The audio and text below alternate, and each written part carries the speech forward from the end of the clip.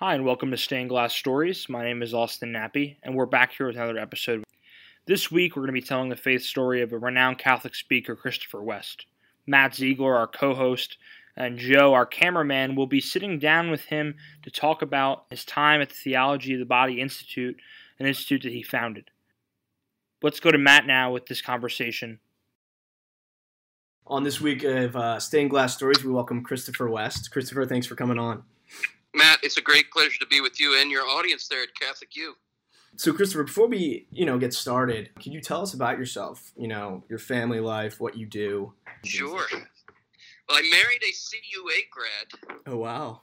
Yeah, she graduated from Catholic U in 94, and we married in 95. Her maiden name was Wendy Weidman. We're celebrating our 25th anniversary this year. Wow. We have 5 awesome kids from age 23 down to age 12. And we knew when we got married 25 years ago that we were going to have a unique call on our lives. I wasn't just going to be working a 9-to-5 job in the business world or something. I knew I had a mission, and that was to spread John Paul II's theology of the body far and wide to anybody who would listen. And that's taken me around the world. I founded a theological institute to help do that work. And I think I have the greatest job in the world, Matt. I get to tell hungry people where to find good food. We live in confusing times. We live in very sexually perverse times, sexually deranged times, one could even say. We don't even know the meaning of male and female anymore. We kind of started out in the sexual revolution idolizing sex. But see, here's the thing, Matt. You will eventually despise whatever you idolize, because you cannot realize what you really desire in the idol, right? And here's what I learned from John Paul II that changed my life. The creation of the human being as male and female, and the call of the two to become one flesh, is a great icon that's meant to point us to heavenly, beautiful, blissful realities. But we've turned the icon into an idol in the modern world, and then the idol couldn't deliver what we wanted it to deliver, and so then we start to hate it. And that's why we're in this culture that we're in today right now that is really hating masculinity and femininity and trying to erase it. For such a time as this, Matt, have we been given St. John Paul II's theology of the body. It is a bright light shining in a dark place. Yeah, absolutely. And I do want to make, the disclaimer that, theology of the body, although we're looking at chastity and purity through the lens of theology of the body today, it encompasses, you can look at your entire faith life through the lens of theology of the body. So, Matt, chastity. I'm so glad you're saying that, because usually I'm the one who has to explain that to the host. The fact that you already get that, this is so important. Here I'm going to quote from Mikhail Waldstein. He's one of the great scholars out there doing work on John Paul's teaching, and he and I are good friends.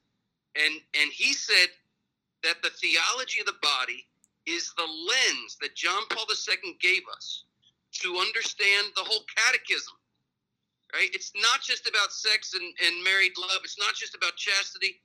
It's about who is God and who are we and why are we here and how do we live and what is our ultimate destiny. See, theology of the body is what Christianity is. If you believe in Christmas, if you believe that the second person of the Trinity took on flesh, you believe that your body is not just biological, it's theological. It tells a divine story. That's what sex is all about. How do we speak the truth with our bodies, the truth that sets us free to love the way we were created to love, to be loved the way we're created to be loved? That's what we're all looking for, and that's what this is all about. Theology of the body is kind of I wouldn't say a new idea to me, but it's something that I haven't fully dived into its depths until, I hear people going to the Institute, and taking courses on theology of the body, like J.T. Parker, who goes to CUA this year, and my brother Jack. Yes. And it seems just like eye-opening is the word that they describe. Like once you figure out how to see your faith in your life through the theology of the body, your eyes are just like opened. Just, on the road to Emmaus when the disciples were walking with Christ. And that's a great way. That's a great story to connect it to, Matt, because what did they come to see? They came to see the revelation of the divine reality through the breaking of the bread. Well, what does that mean? For us as Catholics, we know immediately that's the Eucharist. Well, what is the Eucharist? Think about it. I'm gonna rewind here a little bit, because we have to understand our faith and to understand why theology of the body is so eye-opening. We have to understand what we mean by sacramentality. Mm-hmm. It's a big word. We maybe don't really know what it means. We've heard of the 7 sacraments, but what is sacramentality? Sacramentality is the way the physical world reveals the spiritual world. We could put it this way. It's how small b beauty, the beautiful things of creation, reveal capital B beauty, God, right? Well, at the pinnacle of the beauty of the created world is the human body. Male and female, he created them and he blessed them and he said, be fertile and multiply. At the pinnacle of the created order is the naked body made in the image and likeness of God, revealing a divine mystery.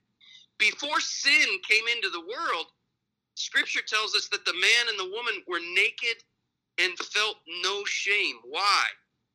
John Paul II tells us that the reason they saw one another naked without shame is because they saw their bodies sacramentally. What does that mean? They saw their bodies as the revelation of spiritual and divine mysteries. We could put it this way, Matt. They looked at their bodies not as something, but as someone. I'll ask women in particular. I do these events around the world, and I've probably asked hundreds of thousands of women this question. I'll say, do you prefer to be looked at, or do you prefer to be seen? What do you think they say, Matt? That they would like to be seen. They would like to be seen. So what is the difference? Let me ask you. I know this is, an interview and you're supposed to be asking me questions, but I'm going to reverse interview here. Matt, what is the difference between looking at a woman and seeing her? That's such a good question. I think the difference is that when you look at a woman, you're only seeing, I guess I shouldn't use the word seeing, but you're looking exteriorly. Yes, good point. Yep, you're on it. Yeah, and that's almost your focus is the exterior of the woman. But when you see someone, you look at their entire being. You look at them physically, yes, but you also look at who they are as a person, which is a daughter of Christ.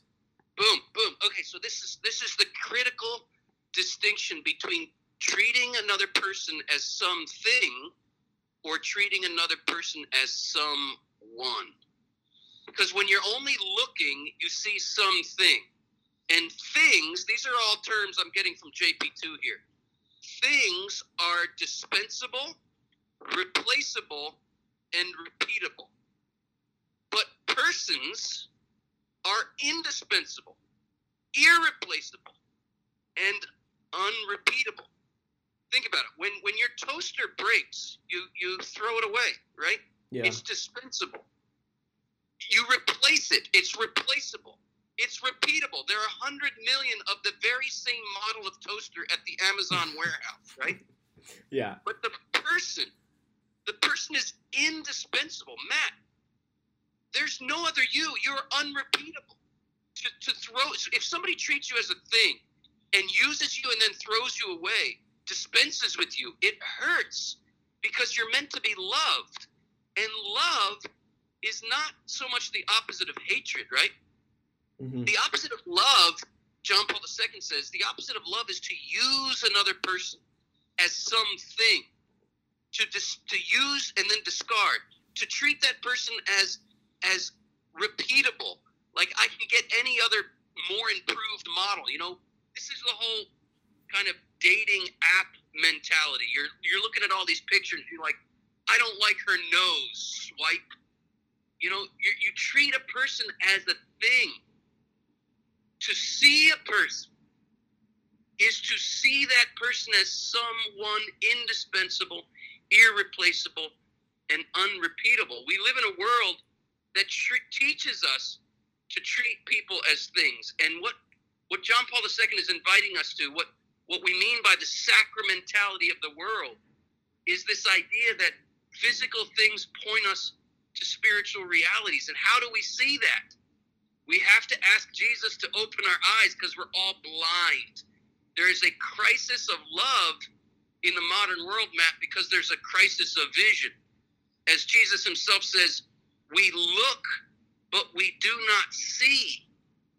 The invitation of the gospel right out of the mouth of Jesus is come and become one who sees. Jesus wants to open our eyes to the real beauty that's all around us, all of which is meant to point us to a divine and heavenly destiny. Yeah. Christopher, when you're talking, I'm thinking, of seeing a person and of how, purity and chastity isn't something that is it's not something that removes, it prevents us from receiving something. It's something that makes us more free and we actually receive from it. But, I've been in a relationship for 4 years now, which is crazy to think about only at 20. For 4 years with my girlfriend. And there's been moments, where I know, that chastity and purity are the way to go. I know that's what the church teaches, but in my mind, I feel so restricted by it. And I know that's a flawed point of view, but I don't think I'm the only person who feels that way, regardless of what you think, regardless of what you believe in. I think most people who, are in a relationship feel almost restricted by the idea of chastity. Let's talk about what we mean by freedom, right? This is so important. Jesus says the truth will make you free. What does that mean? I want to put it this way. True freedom is not the liberty to indulge your compulsions. True freedom is freedom from the compulsion to indulge. And let me explain what this looks like. When I was your age, Matt, I was to get what I wanted sexually from women. And I learned how to be a professional manipulator. I learned how to push girls' buttons to get what I wanted. And I'm not proud of this in the least, but it's what the culture taught me, and I thought that's what I had to do because I had these compulsions that I couldn't control. And I remember thinking that I was free when I tossed off what I thought to be the oppressive shackles of my Catholic upbringing so I could indulge my desires whenever I wanted. And, of course, I had to convince somebody to indulge them with me. So I would learn how to manipulate girls into give me what I wanted. Well, my Catholic conscience kicked in every once in a while. And I was in this 4-year relationship with this young woman. And one Lent, I said, why don't we give up sex for Lent? And now, just as an aside, let me note that you're supposed to give up sin all the time, not just for Lent. But this is where I was at the time of my life. And, the Lord honors us where we are. He wants to bring us further along. But that's where I was. So she agreed, let's give up sex for Lent. Well, guess how long I lasted, Matt? I'm not sure, Christopher. You're going to have to tell me. I lasted about 3 days. Okay. Until I was saying, I don't think, let's give up chocolate instead. Now, what did that demonstrate to me?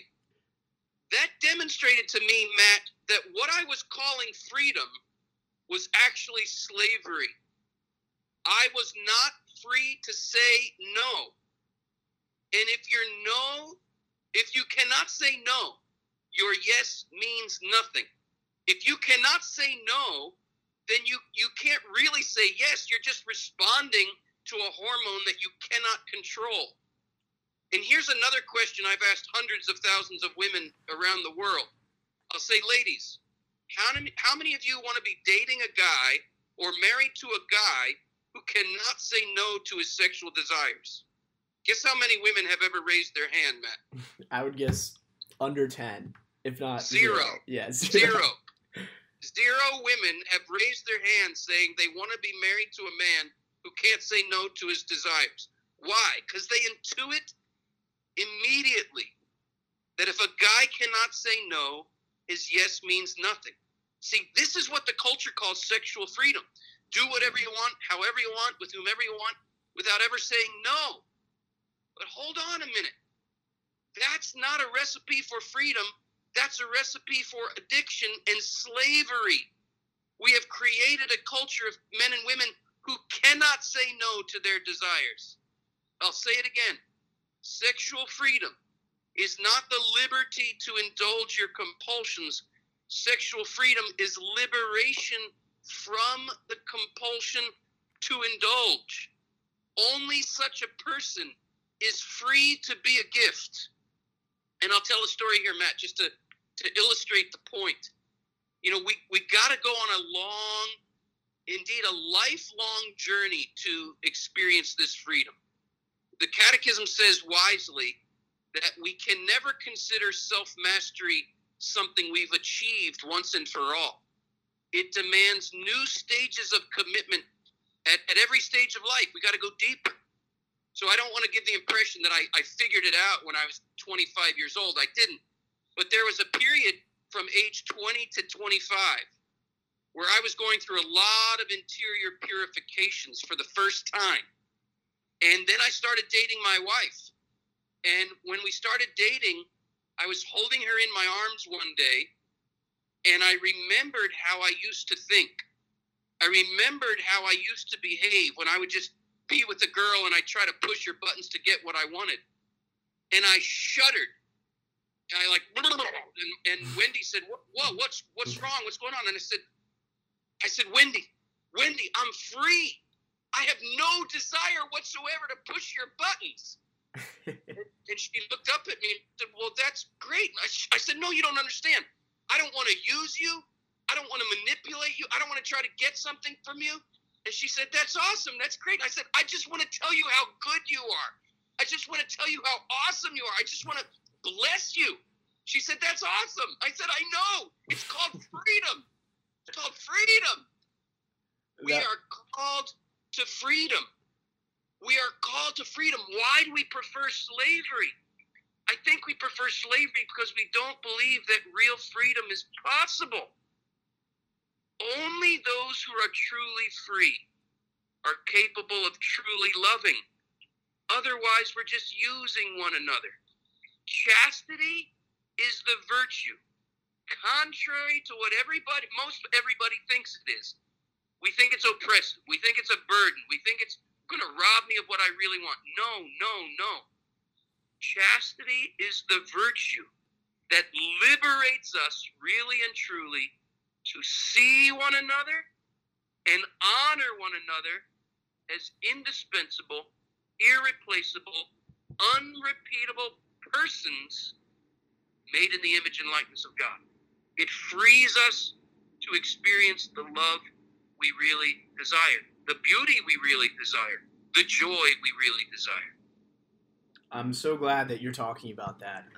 Especially, I think it was John Paul II said this. I mean, figures, but he said that one cannot truly love until one is chaste. Correct. You know, and that's chaste in action and in thoughts and in your mind. Correct. Here's a great analogy. I heard this years ago, and I've used it ever since. See, we think that chastity robs us of spontaneity, right? Mm-hmm. Like, oh my God, I have to check everything I'm thinking. I have to check everything I'm feeling. It really throws a wet blanket on spontaneity. Can't even a married couple just go for it, for crying out loud?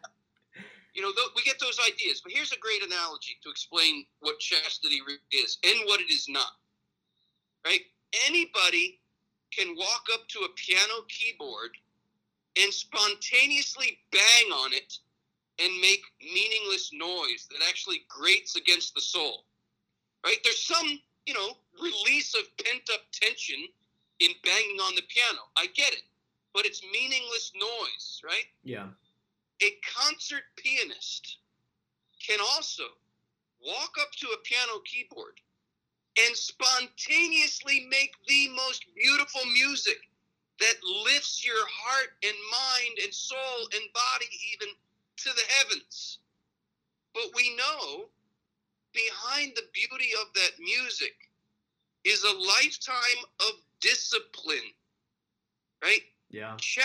Of course, it involves discipline, but it's a creative discipline, like the discipline of a musician or like the discipline of an athlete. You got to know for darn sure that, forgive me, I'm dating myself here, but for Michael Jordan to dunk that basketball as he did, it made it look so effortless. But behind that beauty and freedom to dunk that basketball as he did from the foul line, almost he could leap, right? Yeah. Is a lifetime of practice and discipline, right? Chastity is like that. We're not all called to be a concert pianist. We're not all called to be a professional athlete, but we are, each and every one of us, we are called, you might say, to be professional lovers, to learn really what it means to love another human being. And that's the creative, exciting adventure of chastity. Learning how to love, learning how to see one another, learning how freely to respond to the dignity of the other. I'll quote here from John Paul II. In his book, Love and Responsibility, he says, chastity is not something oppressive. Rather, chastity raises all of our sexual attractions and desires and emotions to the level of the dignity of the person, freeing us to love the person rather than to use or manipulate or control the person. That's what chastity does. That's why we all need it. That's why we all long for it. Yeah. Yeah, this is actually a perfect segue into, we're explaining what chastity is and what it can do for you as an individual. And we know it takes so much practice, just like it takes practice to become a professional pianist. So what are practical ways to attain this virtue? And Yes. Not just to attain it, but to experience it in a way along the process of attaining it that is Yes. makes you urge for more freedom. It makes you feel free. Because there's been moments, where I'm striving for chastity and it's amazing. I feel so free because there's been moments Yes. where I've been successful. Then there's been moments that were really, really hard where I've been striving for it and succeeding, but still feel so almost restricted. I hear you, Matt. And that's the tension. That's the struggle, right? Yeah. Let's just go along with the analogy. Let's go back to the piano player. You might be saying to yourself, well, oh my gosh, I've been making this meaningless noise on the piano. I'm never going to be a Mozart. How do I ever even begin? Okay, well, start with Mary Had a Little Lamb. Yeah. Anybody, after a few moments of instruction, can play with one finger on 3 notes, Mary Had a Little Lamb. It's not Mozart, right? But at least you're not grating against yourself anymore with meaningless noise. It's a melody, and it's even has a certain ring to it, right? Yeah. So you start there, and you keep going. You keep going. And along the way, you're not going to get it perfect. Think of how many times your piano teacher has to say, no, not like this, do it like this. Or think of how many times your coach, if you're an athlete, has to correct your emotions or whatever. There's always more to learn. There's always more to experience in terms of gaining this self-mastery and freedom. But you gotta want it. If you don't want to be a piano player, I don't care how many lessons you take, it's going to be a miserable experience, right? What will make you want to become chaste? The beauty of it, the freedom of it, the joy of it. I say to people, start tuning your heart to beautiful things, to truly beautiful things, to things that really awaken your yearning for things that are transcendent and infinite. Go look at a starlit night. Really and truly listen to good music that lifts your hearts to the heavens. If you allow true beauty to stir your heart, you will realize that true beauty is worth fighting for. Help others to see how beautiful they are as well. When you give another person their dignity, it lifts you up. It makes you want to fight for what's true and what's good and what's beautiful. See, that's what erotic desire at its best really is. It's not a selfish desire to gratify my base instincts. Eros, the Greek word, as John Paul II uses it, he says that eros was given us by God as an upward impulse of the human spirit towards everything that is true, good, and beautiful. We have to call out the truth, the goodness, and the beauty of other people. And we have to hang out with other people who are committed to calling out the true, the good, and the beautiful in us.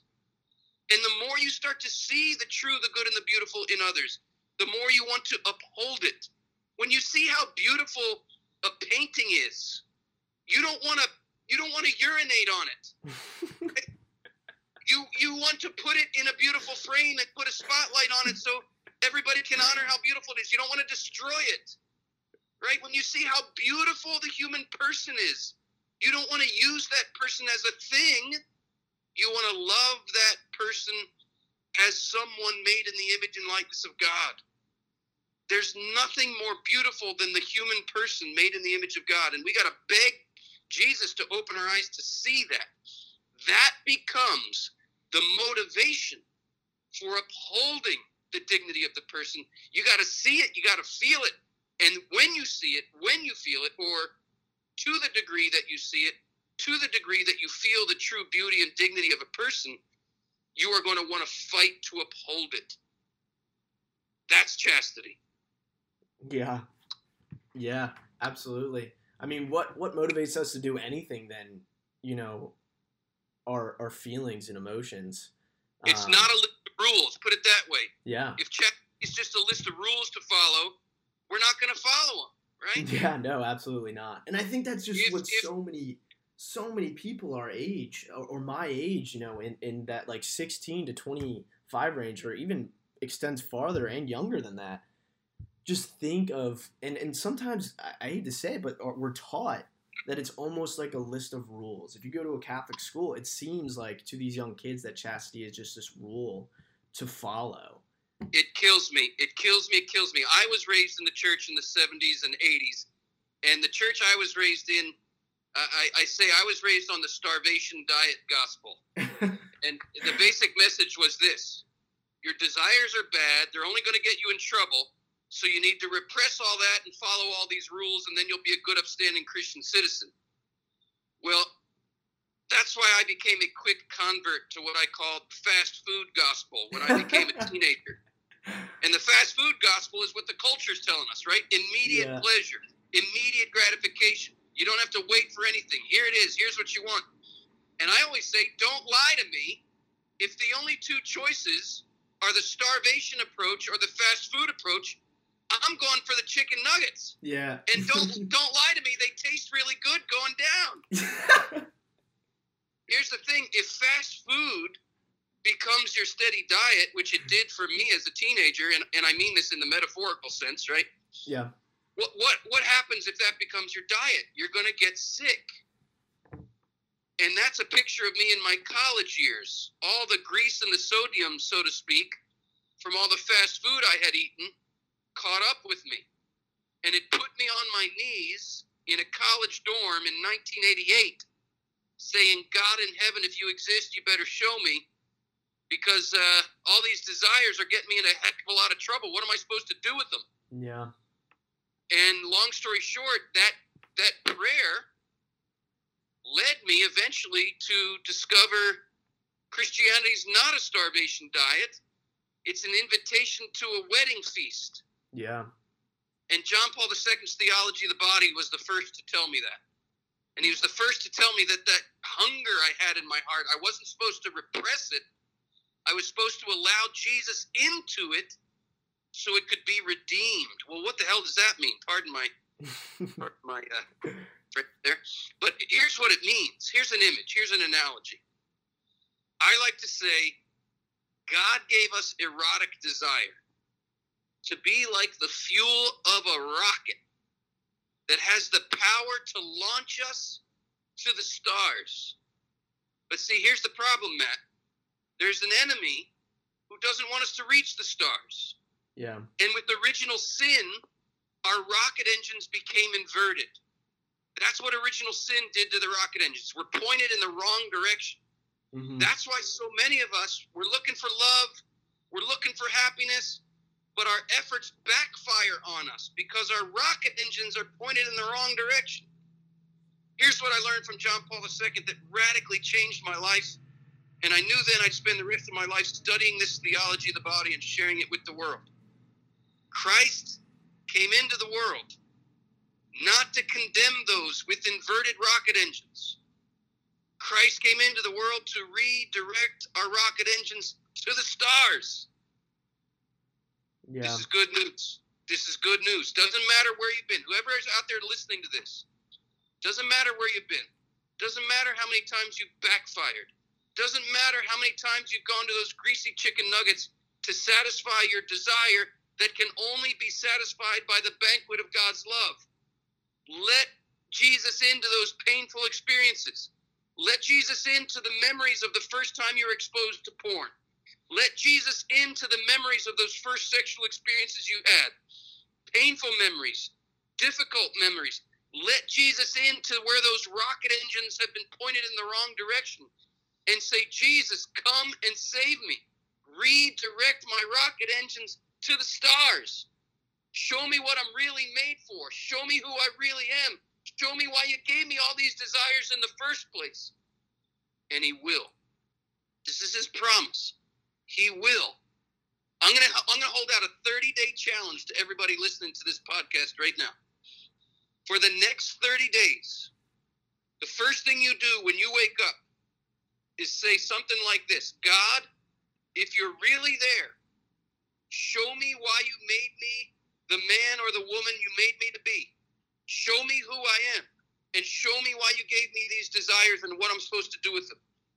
And if in 30 days later, if you've made that prayer every day for 30 days, if you don't have new hope in your life, if you don't have a new sense that there is purpose and meaning, then what will I do for you? I don't know how you're going to keep track of this, Matt, but somehow figure out a way, give them your email address or something. And if in 30 days something has not changed, you can get in touch with me, and I'm going to give them some gift certificate or something. All right, sounds good. That's my 30-day challenge. Sounds great. I'll have to come up with something good for a little prize for those who think nothing's changed. No, that's a good challenge. Great challenge. And so we're talking about, how the way to motivate yourself for chastity is to see the beauty and the freedom that comes with it. And the only way to do that is to pray for that.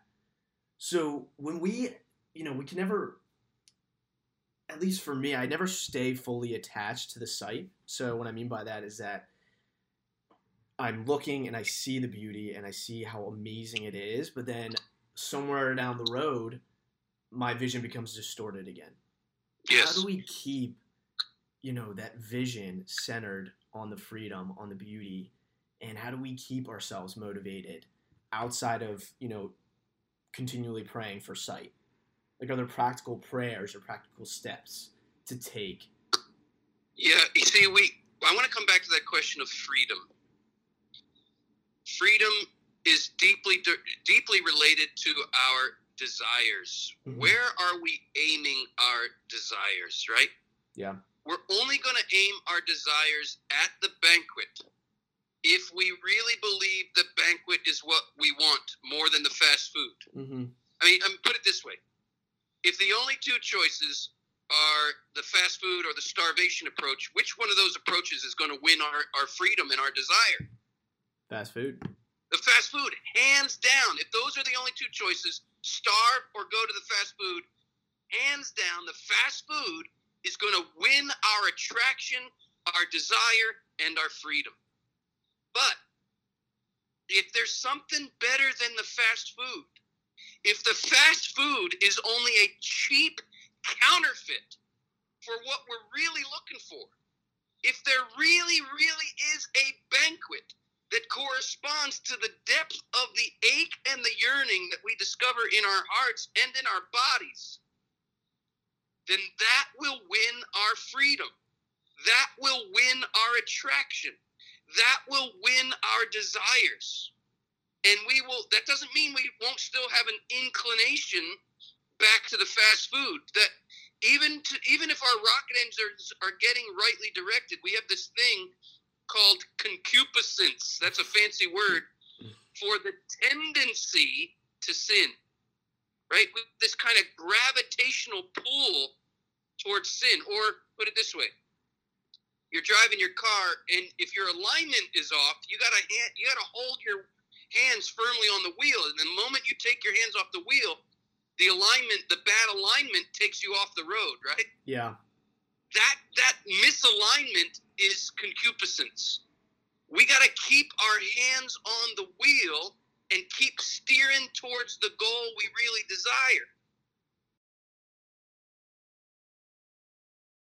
Are you looking for a better way to connect with members of the CUA community?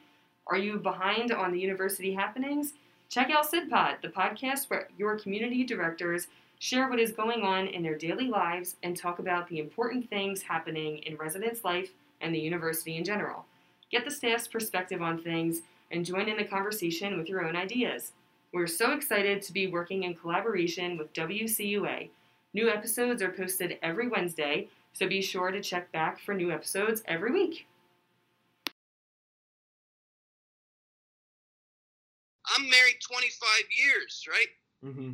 It's a daily commitment that this is what I really want. And it's not just a mind game. It's not like saying, well, what I really want to do is look at porn, but I'm just going to pretend I want this religious stuff. No. The more you grow in your encounter with the things of God, the more they become a lived experience. The more you experience really and truly the sacraments as the foreshadowing of heaven that they really are, the more you know that is what you want. I encourage everybody out there to Google this. Make sure you Google it just as I say it, because if you mistype this, you could go somewhere you don't want to go. I want you to type into Google the ecstasy of Saint Teresa of Avila. Make sure all of those words are in there. The ecstasy of Saint Teresa of Avila. And I want you to look at this gorgeous statue by Bernini. It's in a church outside of Rome of Teresa of Avila in prayer, experiencing these sweet ecstasies. She said that this angel of fire showed up to her in prayer and thrust an arrow of love so deeply into her heart that it made her moan with sweet agonies and ecstasies. And she said, I knew when this experience of love pierced my heart that there is nothing in this world that could possibly satisfy my desire. And she said, if you don't believe me, I beg you to ask God for the same experience. The love of God is far, far, far more beautiful, far more compelling, far more attractive, far more desirable than any finite pleasure that there possibly could be dished out for us. We are made for so much more than the world is holding out to us. So we gotta see how attractive it is.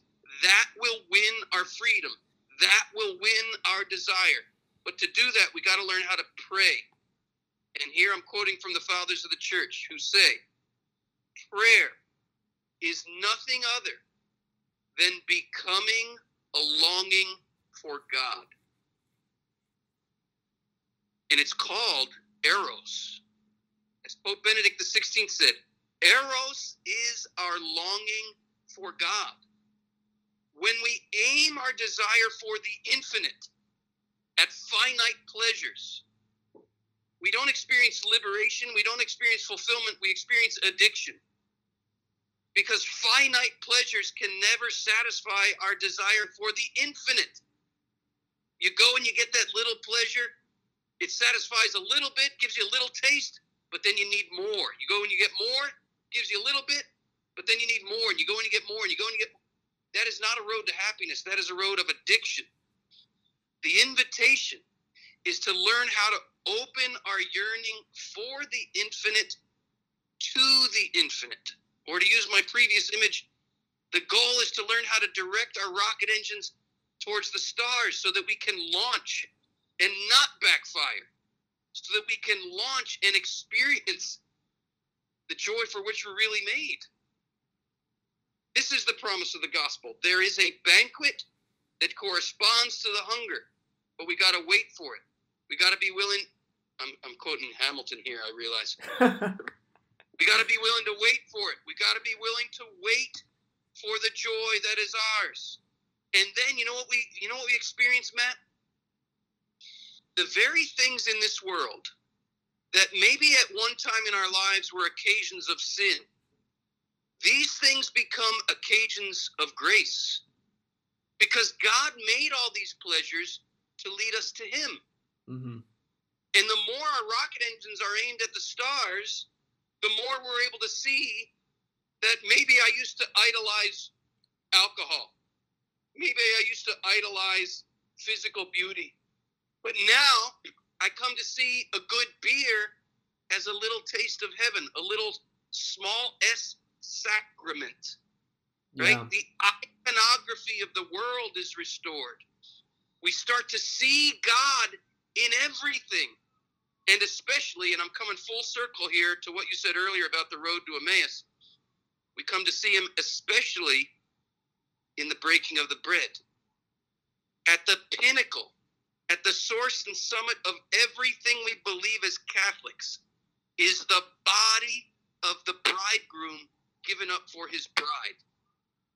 That's what the Eucharist is. The Eucharist is the consummation of the mystical marriage of Christ and the church. And the whole reason God created us male and female is to be a sign here on planet Earth, St. Paul tells us, of the eternal union that awaits us in heaven. Do you know why God made sex so pleasurable? Do you know what it's supposed to be? The pleasure of the two becoming one flesh is meant to be a little glimmer of the eternal joy and ecstasy that awaits us in heaven. That's what God created it to be. Do you know what all the sexual confusion in the world is? Do you know what all the sexual confusion in our own hearts, do you know what it is? It's the human desire for heaven gone berserk. Yeah. Here's the good news. Christ came into the world to unberserk it. But we got to let him into what's been berserked so he can unberserk it. It's called salvation, and it's good news. Yeah. I just have to say this, sight and persevering in prayer for the sight and the knowledge of how free we can be and how happy we can be, I think is made so much easier through Mary. And I know JP too, he said, chastity and or impurity and the rosary cannot coexist. Either you stop one or the other. And I think it's just... But here we got to understand what the rosary really is. It's not this dry, boring rote prayer. Yeah. Where you say a million Hail Marys until you're done and then you can go have fun again. What is the rose? The very word rosary means rose garden. Mary's mystery is like a rose garden. And we need to learn how to stop and smell the flowers. What do the saints and the visionaries smell when Mary shows up? Roses. Roses. Why? Because she's the mystical rose. What does this mean? Okay, I'm going to give you a little lesson in how to see the world sacramentally. What is a rose? What is a flower? It's one of nature's most beautiful reproductive organs. That's what it is. The whole of the visible creation, everything living, everything that breathes, everything that grows, whether it's a blade of grass or a giraffe, everything that lives and breathes and moves and grows is a sign that God is life-giving love. Fertility, nature's fertility, all of it is a sign that God is life-giving love. What is a flower? It's nature's reproductive organ, one of the most beautiful. Who is Mary? Mary is the culminating mystery of all of creation. She is the fertile paradise. She's the new Eden. She's the new garden. And what came forth from her soil? The second person of the Trinity came forth from the garden that is Mary's womb. So let me put it this way, and this is very important. In all truth, Mary doesn't smell like roses. Roses smell like Mary. Yeah. She's not trying to imitate the lower creatures. The lower creatures are trying to imitate her. Wow. She is the fulfillment of nature's fertility. And guess what we do at the Mass? At the Mass, we put nature's fertility on the altar. Bread is the crushed seed of the flowering wheat plant. Yeah. Wine comes from the ovary of the flowering grapevine. We put these on the altar, and we pray for the spiritual dewfall to come from heaven, right? What allowed those flowers to grow and to reproduce? The dewfall is critical in nature's fertility. But here the priest prays for supernatural dewfall. Let the Holy Spirit come upon the fertility of the earth here like dewfall, right? Let the dewfall from heaven come down. And what happens at the altar? Nature's fertility becomes the fertility of Mary's womb. Yeah. Wow. This is our faith. When we go to Mass, we're not only experiencing the representation of what happened in the death and resurrection of Jesus. When we go to Mass, it's like we're in the womb of Mary when Christ is conceived. Yeah. The whole mystery of our faith is because of the fertility of a woman who opened her body to God, the eternal bridegroom. This is why St. Augustine called Mary's womb the bridal chamber, where the marriage of heaven and earth is consummated. See, our bodies, Matt, are meant to tell that divine story. What divine story? God wants to marry us. That's the whole Bible in 5 words. God wants to marry us. But there's more. Not only does God love us, not only does he want to marry us, what did we learn in 2nd grade? First comes love, then comes marriage, then comes the baby in the baby carriage. What we didn't realize is we were reciting some profound theology there. See, God loves us. He wants to marry us, and he wants the bride to conceive eternal life within her. This is not just a metaphor, Matt. There really was and truly a woman who said yes to God's marriage proposal with such fidelity and totality that she literally conceived eternal life in her womb. Yeah. Yeah, it's amazing. This is our faith. This is why our bodies are not only biological, our bodies are theological, because sperm and egg, male and female, tell this story. Yeah. No, that's beautiful. Especially when you mention that, you know, roses are imitating Mary. Mary's not imitating the smell of roses. I've never heard that before. That is amazing. And I think we're coming to the, 50-minute hour mark right now. So is there any closing remarks, any, inclinations or urges or convincing that you would like to do just to have people at the very least pursue sight, let alone chastity, but pursue the sight that Christ can give us? Well, the two go hand in hand. Sight is chastity, and chastity is sight. Blessed are the pure of heart, for they shall see God. Where will they see him? Everywhere. And especially they'll see him in the mystery of human sexuality. So, in closing, I would say, anybody listening out there, if you have not exposed yourself to John Paul II's theology of the body, you owe it to yourself. You owe it to your life, you owe it to your past, you owe it to your present, and you owe it to your future. Whether you get married or you have some other calling on your life, you owe it to yourself to know the gift that God has given us at this time. We are in a crisis. I don't think I need to convince anybody of that. We're in a crisis. But for such a time as this, have we been given John Paul II's theology of the body. And the nature of the crisis, it's a sexual crisis. We don't even know what it means to be male and female anymore. And we've all been wounded here. We've all been affected here. We've all been warped. And the wound in the body of Christ needs to be healed. John Paul II's theology of the body is the holy oil for that wound in our lives. So I urge you, please expose yourself to it. If you like my approach, I've written tons of books. You might want to start with The Good News About Sex and Marriage. It's a Q&A book. If you want to go to Theology of the Body for Beginners, that's another place you can start.